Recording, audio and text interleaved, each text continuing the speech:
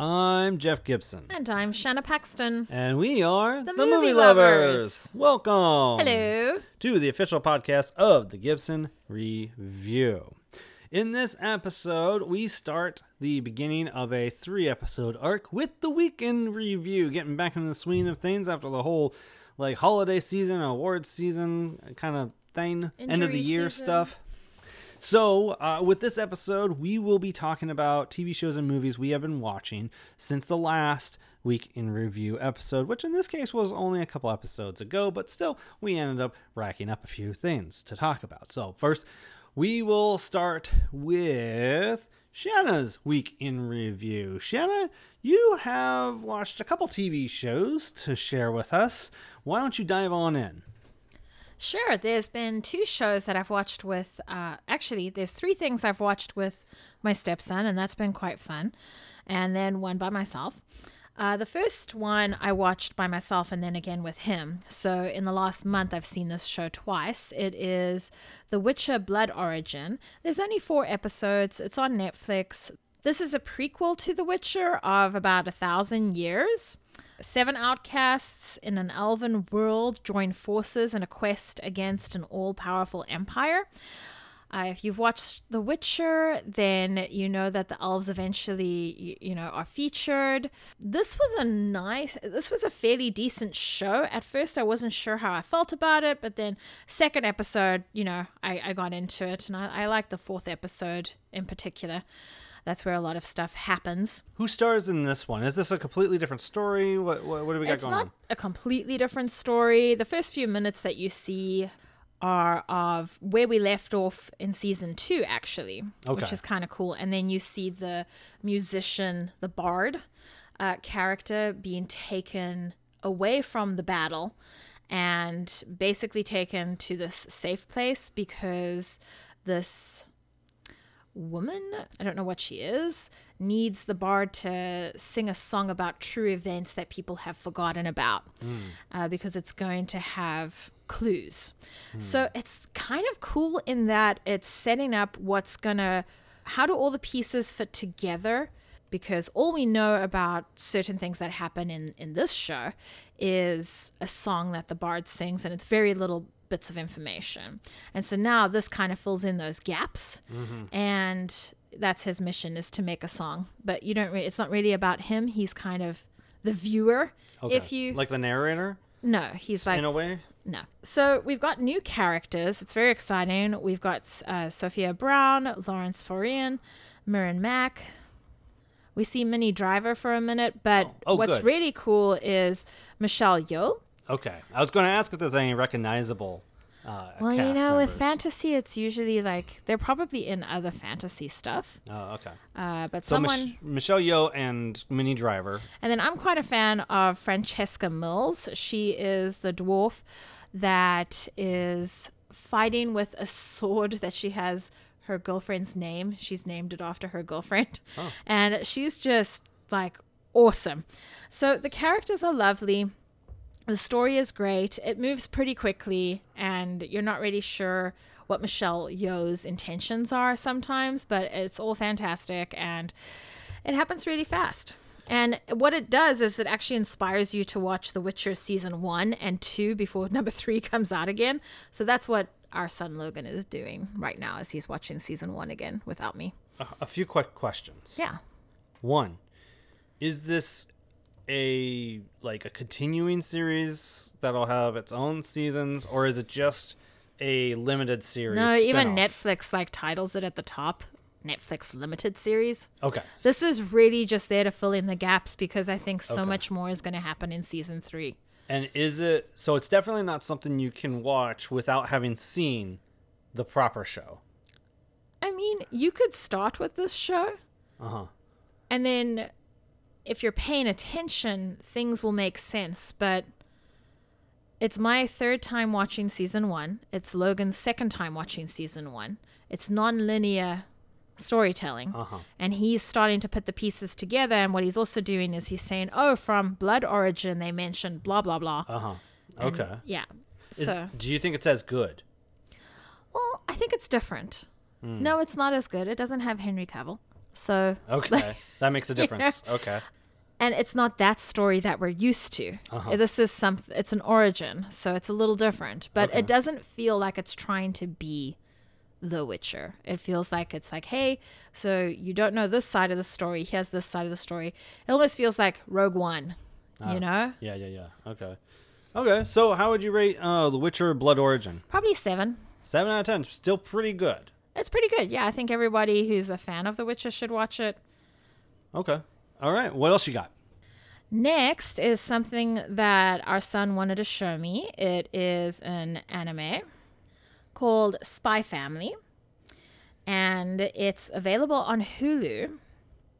A spy on an undercover mission gets married and adopts a child as part of his cover. His wife and daughter have secrets of their own, and all three must strive to keep together. This is hilarious. The first few episodes on Hulu are available in English dub, and I'm not usually into that, but I was busy doing other stuff, and Logan was like, well, why don't we try it? And so I was like, okay. And then I actually fell in love with the voice actors. I really came to know their voices, and then I think at like episode 12 or something, there's no more English dub. So I don't know why that is. Huh. But how many episodes are there? I think there's like 22 maybe. Oh, wow. Maybe that's 25. I don't know.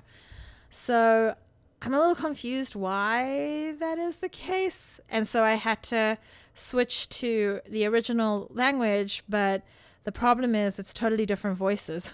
Right, of course, yeah. And so usually I get annoyed with the English dubbing, but this time I wasn't actually that annoyed. But what is it about? It seems to me like a country that has been divided in two and is at war with each other, and spies are needed to try and bring about peace. We don't actually see a war happening, but we do see characters being questioned and then taken away and not coming back. Okay. So we're aware of that, but we don't. It's not very clear why there is a war yet. His mission is to get a child to attend a private school so he can get his child on the honor roll, essentially, and access honor roll parents only social events to help get information from someone who would be pivotal in gaining peace. Okay. So it's not specific about the countries, the nationalities, but there is some sort of war or something, and you're following someone who's a spy who's posing as a family to try to get information. I guess I could say that the father is a spy, but so is the mother. Okay. Yeah. Okay. And then the daughter can read minds. Okay. So there you go. Okay. It's and quite you like a lot the show? of fun. I love it. Okay. I think it's great. I think it's very funny. Okay. Excellent. What would you give that out of? I give this one a 9. It's 9 out of 10. very Wow, that good. enjoyable. Wow. It's, you know, it's like a more crazy adult version of Bluey. Like, What? Because what you're seeing is parents trying to figure out how to be parents, but also save a country. So okay. it's very interesting. And then the daughter knows what's going on all the time. So she feels like she's somewhat responsible as well. And she's only like, we don't actually know her age. She could be 4. She could be 6. Well, if she's going to school, she's probably older than Nobody 4, knows but... her age because she was adopted. So okay. All right. So that is Spy Family, available on Netflix. Spy Family is available on Hulu. Oh, on Hulu. Okay. Blood Origin is available on Netflix. Okay, The next one is available on HBO. So we're doing all the rounds. Yeah. The only thing missing is Apple TV, which is one of my favorite. Oh, didn't you watch something on Apple TV? I've started watching. Okay, I guess I can briefly speak about it because it's just one episode. Truth Be Told, season 3, episode 1. What about Servant? I'm not finished yet. Oh, okay. Never mind then. I was thinking of that. And my viewing experience of The Servant has been separated over time, and I might have to start all over again with the season 2. So what's the HBO Max show you want to talk about? The HBO show is Velma. I'm a huge Scooby-Doo fan. It was a cartoon that I grew up with. This is not for children. They're releasing new episodes each week. The cast is quite something. We've got Mindy Kaling as Velma. We've got Sam Richardson as Shaggy. Constance Wu as Daphne. It's great. Who am I missing here? Glenn Howerton as Fred. And then Jane Lynch and Wanda Sykes are Daphne's parents. Wow. And then, Fortune Feimster is also in it. She's an awesome comedian. Gary Cole. Who else have we got here? Nicole Byer, I see. Melissa Fumero. Weird Al Yankovic is in there. This is just... Weird. It's just... And the problem... The cast is just stellar and amazing. And I can see... Maybe I just have to hang in there. But it is an insane show. It doesn't stop. This feels like... Cartoon Network, maybe Adult Swim on steroids. It's just moving so fast. It's trying really hard not to be the Scooby-Doo we grew up with. Do you think Fred is this privileged white dude that has so many servants that he doesn't even know how to cut his own meat. Like, it's really insane. And then Velma has these sort of awake night terrors, so like terror visions. And if you recall, Velma's like the most scientific, logical one. So I don't know how they're going to justify this. Let me ask you this. This thing has a terrible reputation from viewers. It has a 1.3 out of 10 on IMDb. That is the worst reviewed thing on IMDb. Now, we have seen things on IMDb be review bombed horribly. Do you think that this is another case of a pretty decent show that's been horribly review bombed? Or do you think this is actually pretty bad? I don't think that this is pretty bad. I just think that this is doing something totally different. But is it doing it well? I don't know yet. How many episodes have you seen? I think 3. Well, you get a pretty good handle after 3 episodes. The thing is, I'm interested. Out of how many? I don't know how many are coming. It's being released live. Okay. The thing is, you're interested? I'm interested. I want to see where it's going. But it's also just insane. You know? But if you think about all the other Scooby-Doo shows, you've got the normal Scooby-Doo show, you've got the Scrappy Dappy Doo show, you've got the Scooby-Doo Kids show, you've got, recently there were 3 or 4 different versions of Scooby released. One was a good balance, somewhat scary, somewhat, decent, and then another one was just crap. Yeah, but they're all for kids. Like, the question is, who is this for? I think this is for, like, strong adults, like past 25. Do you think people who have grown up with Scooby-Doo their entire lives now are in their 30s or 40s are going to love Velma? I don't think they are. That upsets me because it's Velma. I want to know more about Velma. We never get to hear about her story. So what would you give Velma out of 10? A 5 at this point. A 5. Which is more reasonable than a 1. Yeah. So. Gotcha. All right. Well, it sounds like it's a missed opportunity overall. Pretty mediocre at best. Is there anything else you wanted to tell us about? The last thing is our son and I, we were checking out HBO, trying to figure out what to watch. And we saw This Place Rules. Driving Through the Perfect Storm. What is This Place Rules? It's by Andrew Callahan, and it captures the events and different characters that you would be coming across surrounding the January 6th 2021 insurrection of the U.S. Capitol. This reporter is out there doing his thing. He's interviewing people as per usual. And I guess what he realized was this pattern of absolute hatred and I don't even know how to explain it, that was starting to develop.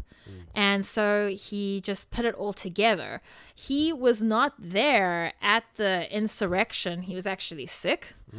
I don't think that that's really a spoiler.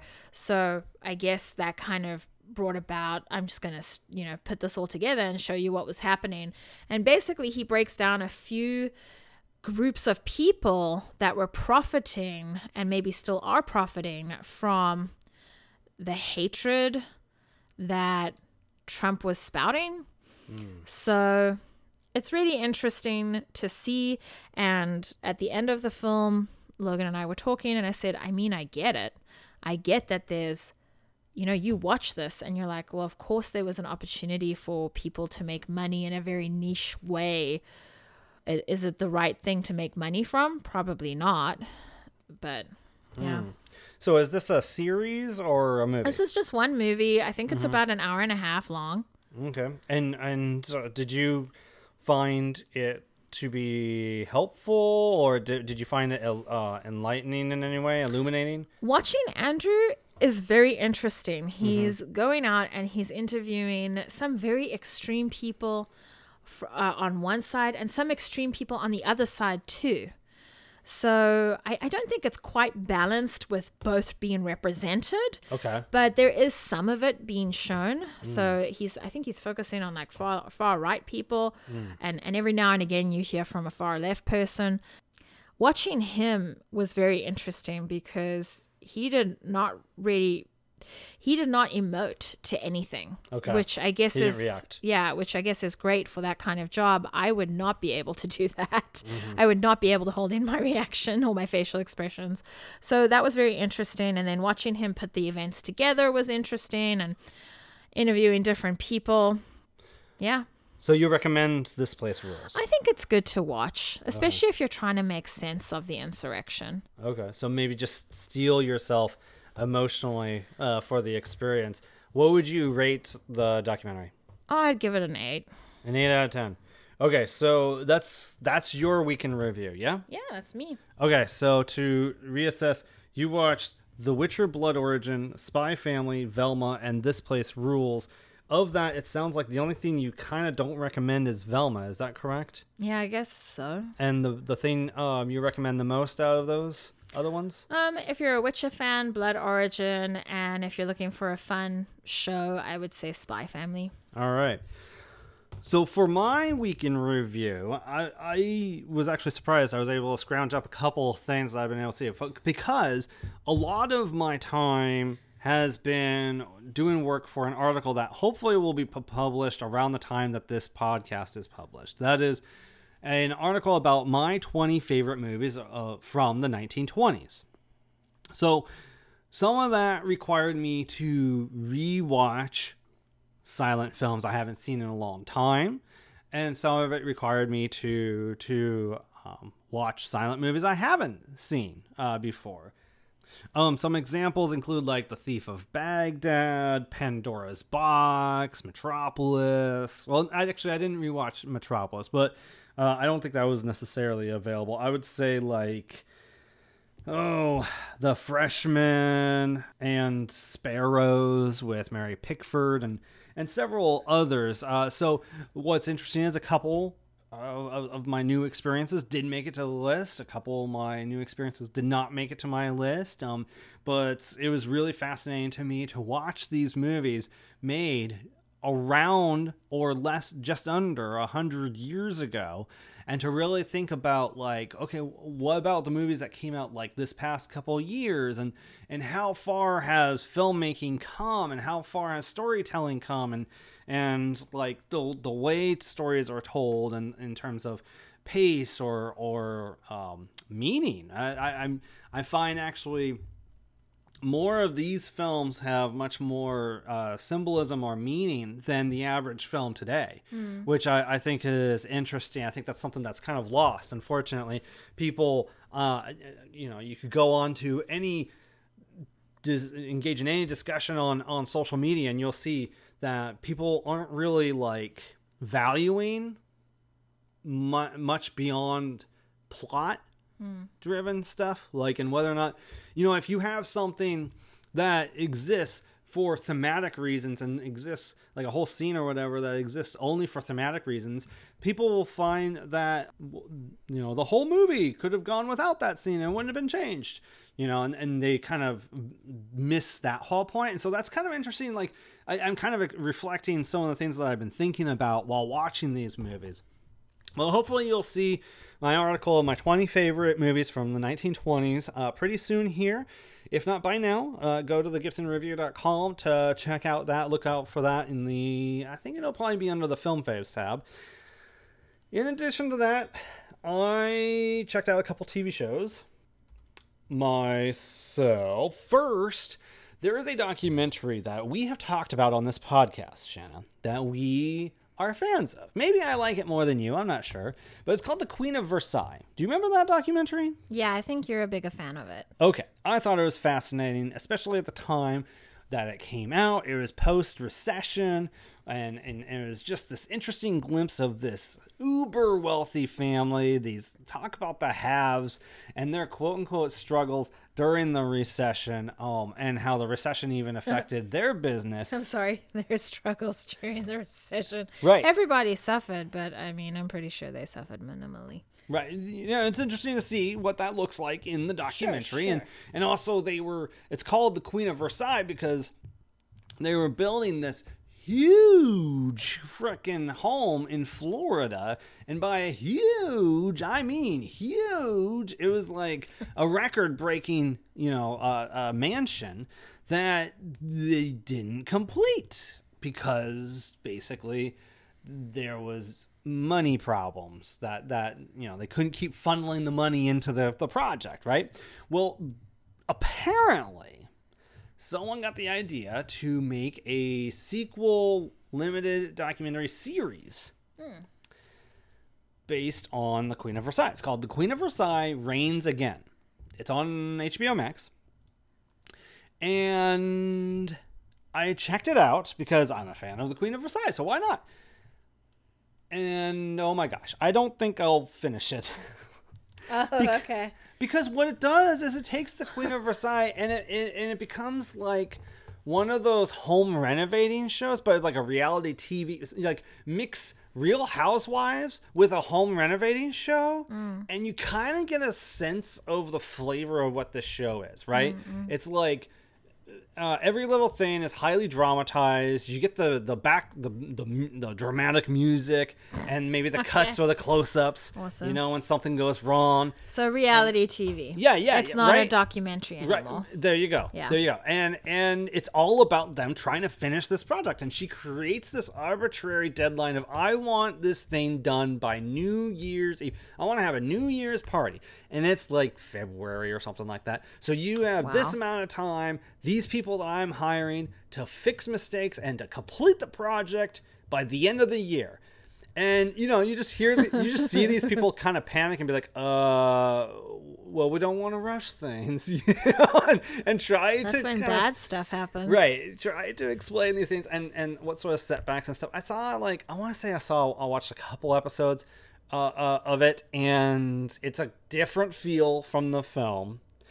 So far as what I saw, the husband, who's kind of the reason behind the money, he's not in the show. They say the episodes I saw, he was undergoing back surgery, which at this point in his life, how old he is at this point, is actually life-threatening. Like, something could easily go wrong in the back surgery. But we should just build a massive house. We should continue doing that.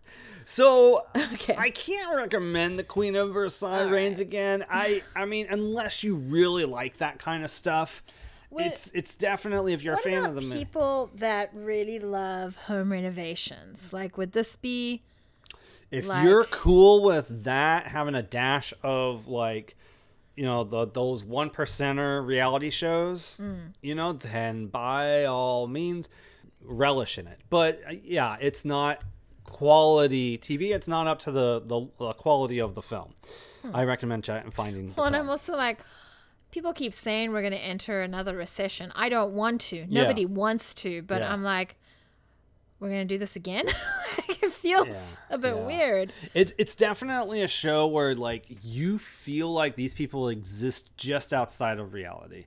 You know, I mean, like, she goes to an exotic zoo with the intention of seeing if she can buy a particular animal that matches drapes that she has or something like that. You know what I mean? Like, just like these people exist in a whole nother world. You know what I mean? Okay. So yeah, that's not like a let's go get some real life inspiration. No, I want to buy an animal to match the room. Yes. Oh Jesus. Yes. Okay. So no recommending of that. That is The Queen of Versailles Reigns Again. That is on HBO Max. Next, there was a show that I grew up with that I loved that I thought was, as a kid growing up watching it on NBC, I enjoyed quite a bit. Maybe it wasn't always healthy for me as a grade schooler to watch, given some of the characters in it, but I enjoyed it greatly. It was called Night Court. Oh, okay. There's also a show in more recent times that I love that I enjoy greatly called The Big Bang Theory. From that, there's a character named Bernadette, played by Melissa Rauch, who I love and think is fantastic. I think she's got a lot of promise. I've seen a film that she's done, I don't know, sometime in the past decade. I was not thrilled with that film, but I always want to champion her as a talent and really encourage her work and whatever she chooses to do. Well, she apparently decided after The Big Bang Theory she was going to make a deal with NBC to revive Night Court, this 80s to early 90s sitcom about, it's a very silly thing about a nighttime court. She revives it.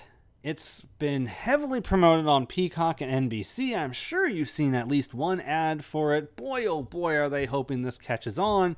They dropped 2 episodes on air as their debut.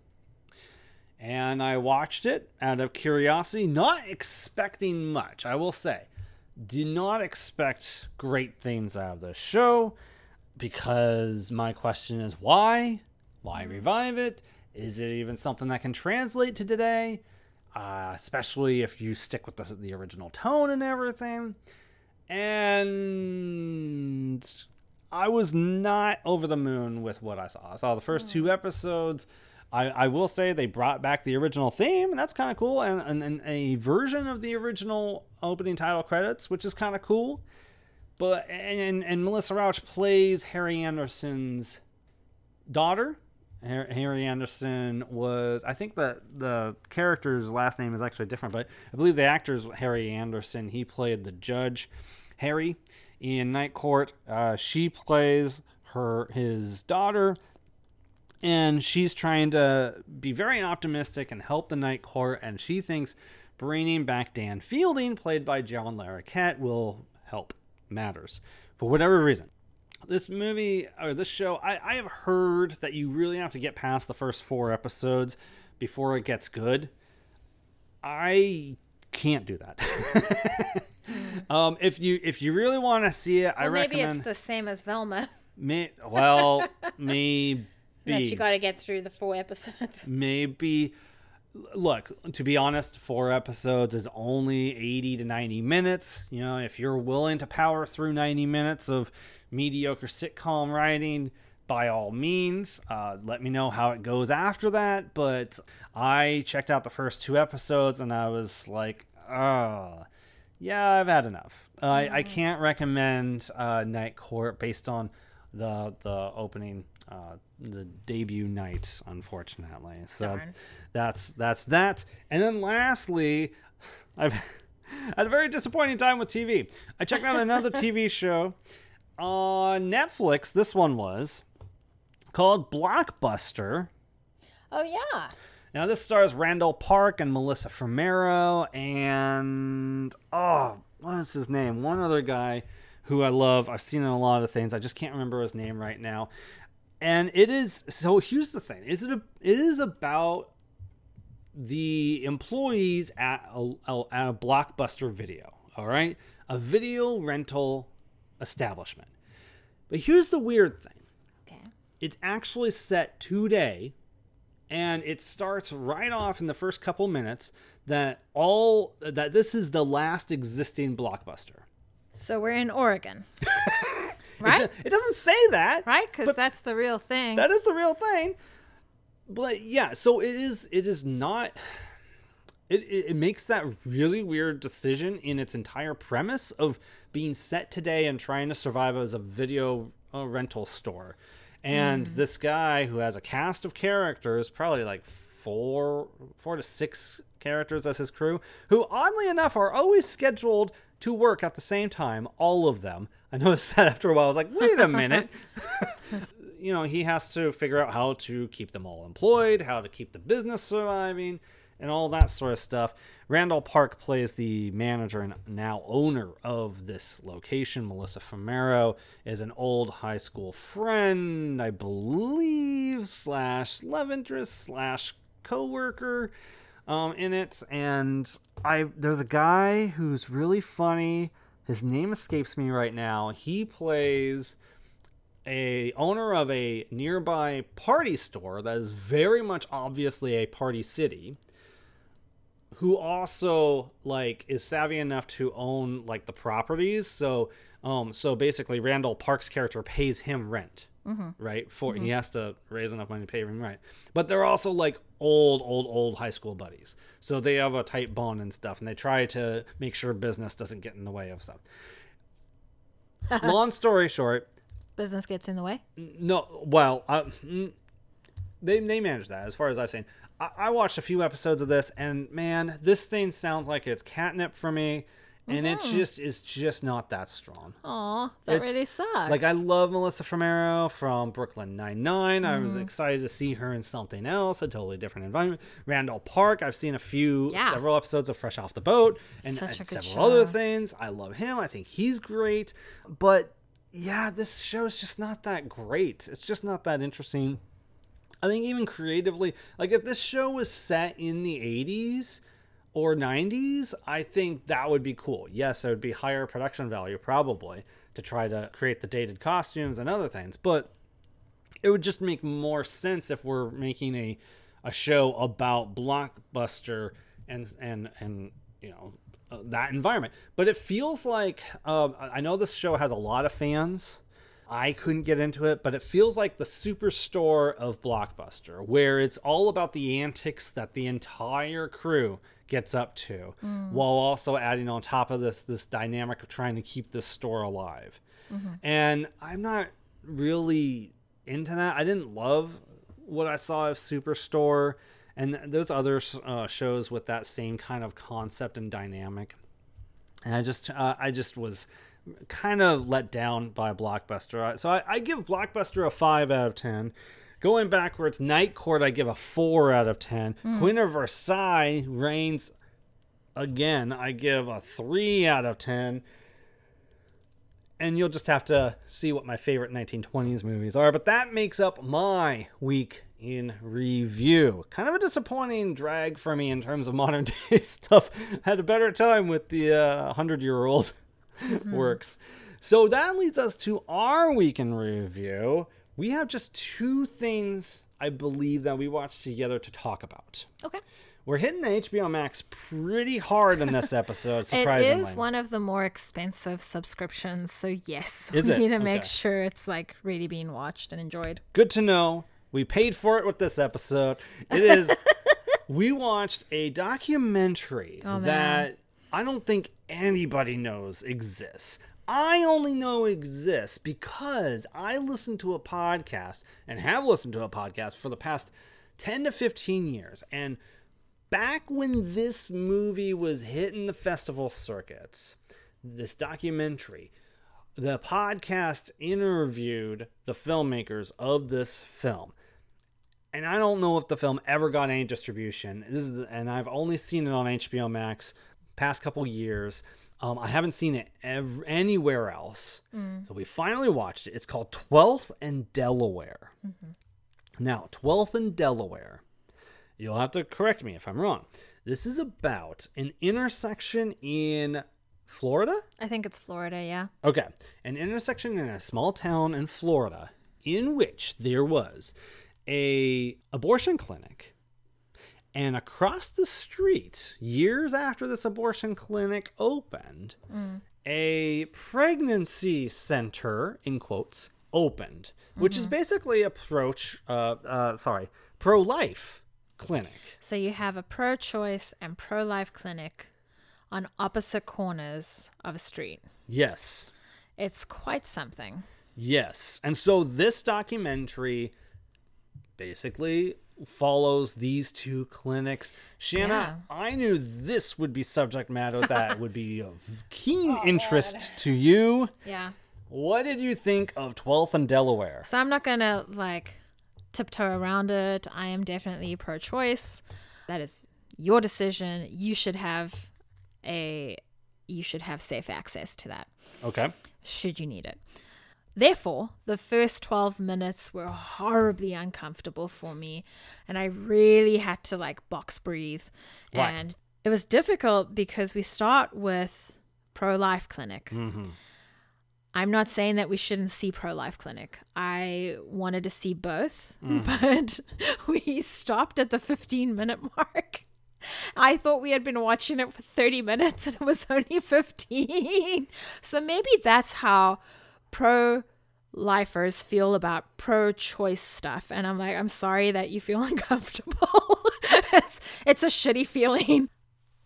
But we do get to see both sides. And that was really important. And it was nice that they gave the first half to pro-life. Why is that? Because as far as I'm aware, most of the movies I've watched are pro-choice. Then again, I'm not going out and seeking the religious funded films that are doing that. It's just not my thing. Maybe I'd feel differently if I had that perspective, but I don't have time for that. For those movies, not perspective, for those movies. And this documentary did a really good job. If anything, I think we should have paid attention to when it switched to pro-choice. It was like halfway through. Okay. Yeah. So it was pretty even. And it's not a long documentary, I don't recall. No, I think it's about an hour and a half, hour 20. So not very long at all. I think that they do focus on the different characters, if you will, subjects for the pro-life clinic a lot more. So we're following different people. Whereas with the pro-choice clinic, we're following 2, mostly 1, and with a sprinkling of the second person. There's the 2 owners. Yeah. Right. And occasionally whoever comes in. But it's those people are always like cropped out of the frame, so to speak, so they're never really revealed. Yeah. And it was just interesting. What they did is they had a good handful of different aged women coming in, different phases of their life. There was even a 46-year-old woman. I was not expecting that. Usually if someone's 46 and they're pregnant, they're trying to get pregnant. To the pro-choice, to the abortion clinic. To the abortion clinic. And we also got to see someone who has 6 kids and is now pregnant with their 7th. Yeah. We see someone, it's they're 15. We see someone who's in their 20s who has 3 kids already. So a variety of ages. It was good. And we saw Black women and we also saw Mexican women. I think it's important to note, like, this is not an affluent area. Obviously these people are all low income who come to these places. Yeah. And what I noticed, it's good comparison. It's a good contrast and compare.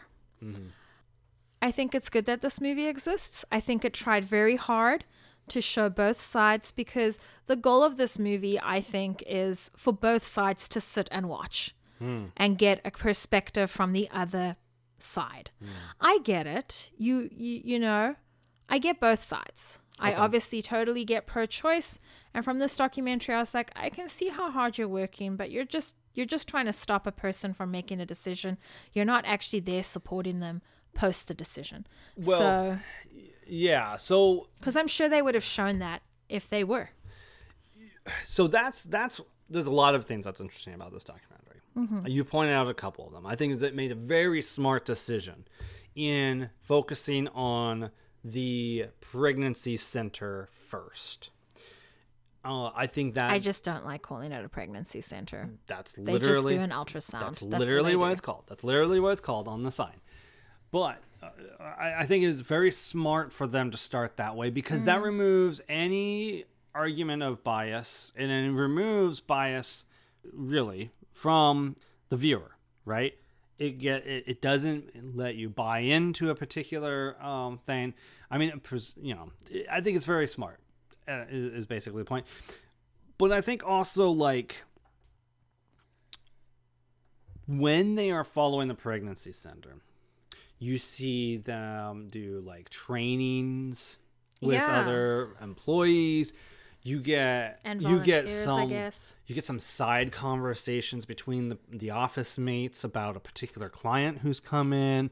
You get an idea of what it is that they do there, and they count it like it's a win, right? It's about like winning and getting someone on their side. It's like almost like a game in a way.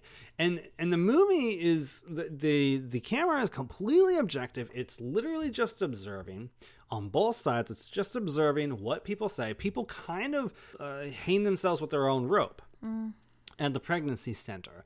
And if you do actual research on this pregnancy center, which I believe still exists from what I could tell, the reason why you don't see them do anything after getting these people to choose to have their baby, and the various ways they do that, including manipulating the time frame, is because they don't offer any other services. Right? They don't help with delivery. They don't offer any financial funding. They don't help. And look, it's called a pregnancy center, but there is no support beyond, yes, you're pregnant or no, you're not. Right. Now, you wouldn't necessarily know that from the documentary. It does not spell that out.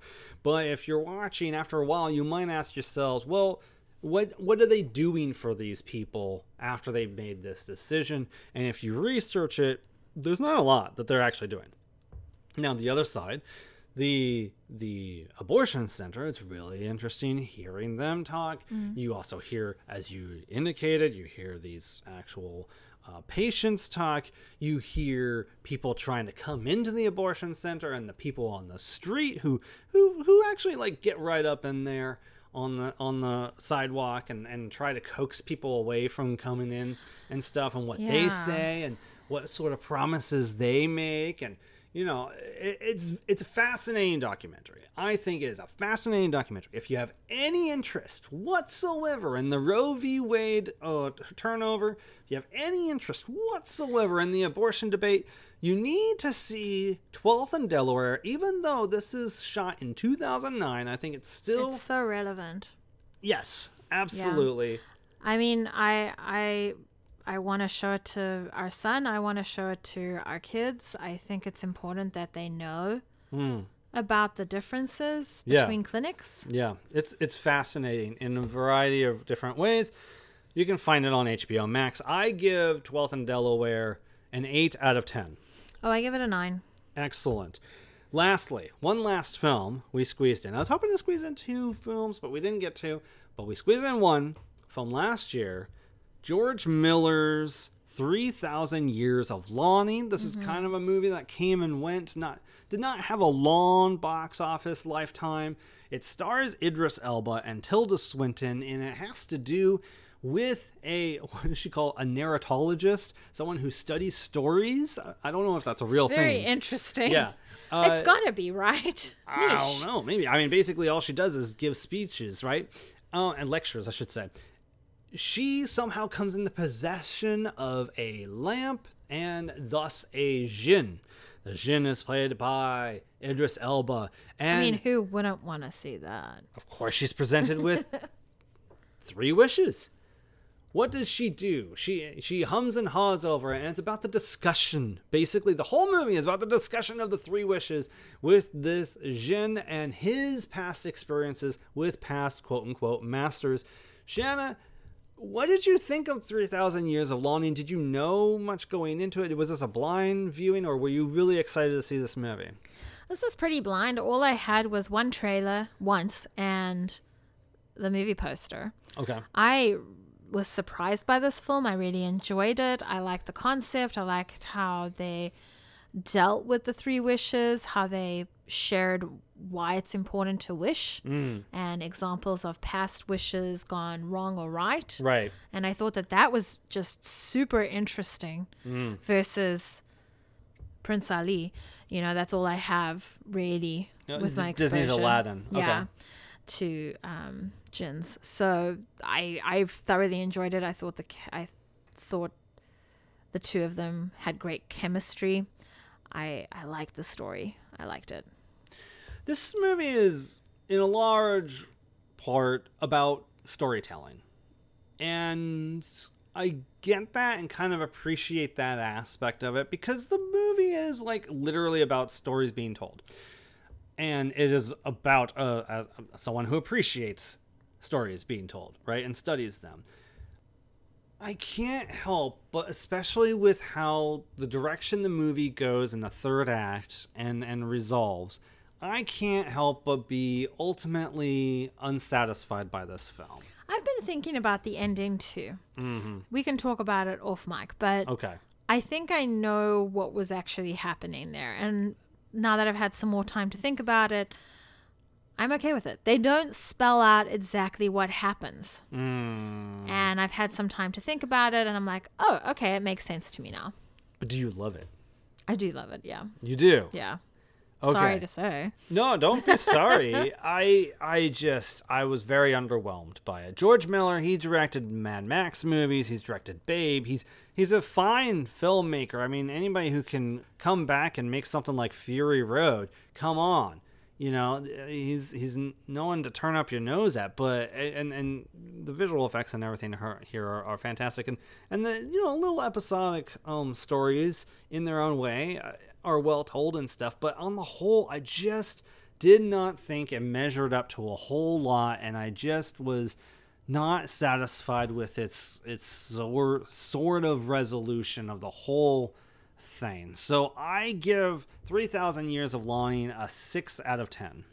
I give it an 8. Wow. Yeah. All right. So we were mixed on 3,000 Years of Longing, but we both highly recommend 12th and Delaware on HBO Max, so definitely go check that out.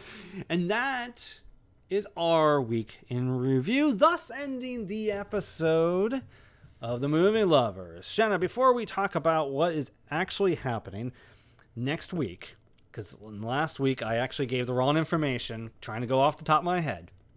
Before we come to that, why don't you share with people where they can find you online? You can find me on Instagram at Shanna Paxton Photography and on Flickchart Spellbinding A. Okay.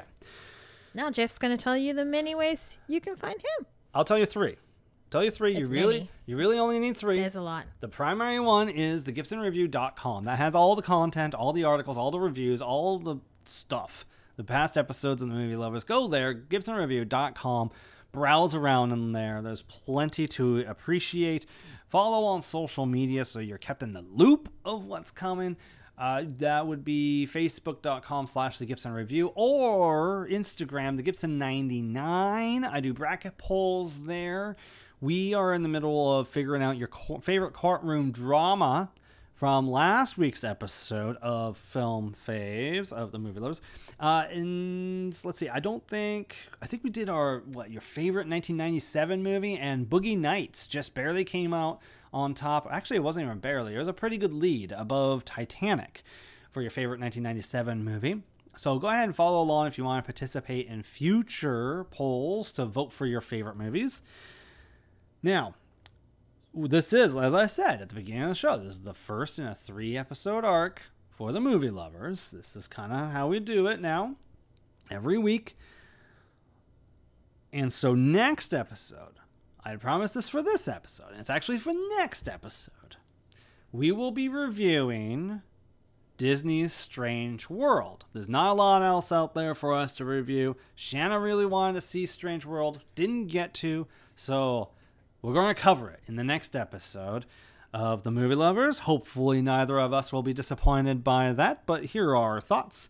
Especially if you've already seen it, feel free to see if you agree with us. That is on February 6th, Tuesday. Look out for that. And then the following episode, because it is going to be around Valentine's Day, we will be doing a Film Faves list of favorite breakup movies. Yes, the opposite of what you might expect, because we've done love stories and the like before, so now we're doing breakup movies. Movies that either are started off or primarily about a breakup. So look for that episode on February 13th, and then we'll start a whole new cycle of episodes. Until then, keep loving the movies. This is Jeff and Shanna saying Bye-bye.